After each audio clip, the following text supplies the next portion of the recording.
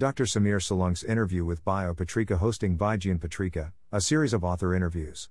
Dr. Salung is working as a postdoctoral researcher with Dr. Patrick Sung at the University of Texas Health Science Center, San Antonio, Texas, USA since 2018. His primary research focus includes exploring DNA repair mechanisms with biochemistry and cell biology approaches. Formerly, he was a CSR Fellow and completed his PhD with Dr. Shilpe Dutt from Advanced Center for Treatment, Research and Education in Cancer, ACTREC, Navi Mumbai, India. Here, Dr. Salung talks about his first author research article titled Nuclear Localization of P65 Reverses Therapy-Induced Senescence published in Journal of Cell Science, 2021. How would you explain your paper's key results to the non-scientific community?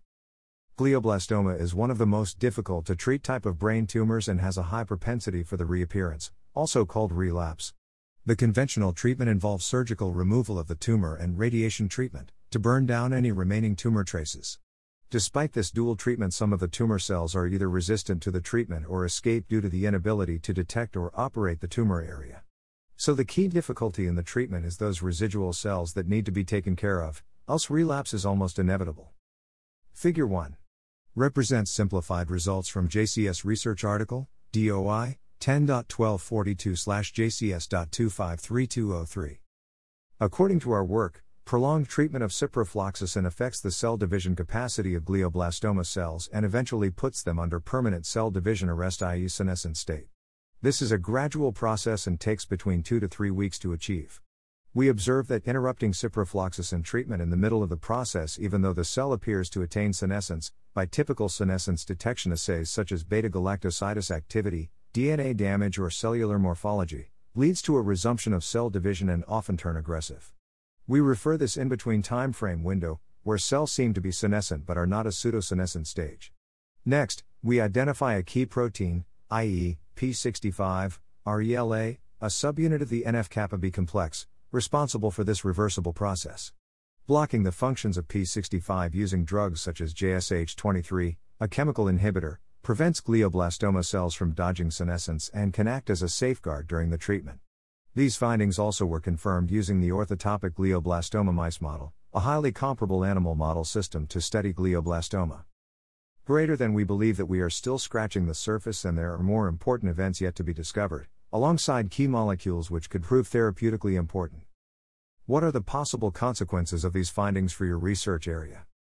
There are immense implications of using pro-senescence therapy in cancer treatment, and it could be relevant to most kinds of therapy-resistant tumors. This method of combating cancer is even more so important in light of the formation of secondary tumors due to either circulating tumor cells or chromatin fragments, which are the byproducts of more aggressive chemo or radiation therapy. Halting tumor cell division is challenging, and many players of this process are still to be discovered. Studies like ours help understand the mechanisms of therapy-induced senescence, and yield molecules such as P65, which are therapeutically relevant and provide possible explanation on how senescence could be reversible. We believe that we are still scratching the surface and there are more important events yet to be discovered, alongside key molecules which could prove therapeutically important.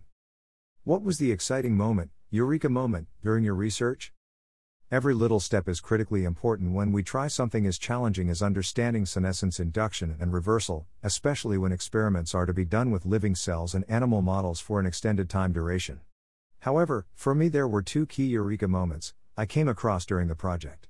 The first one was when we were able to sort the senescent and non-senescent cells using flow cytometry and showed that both cells could form tumors in the mice.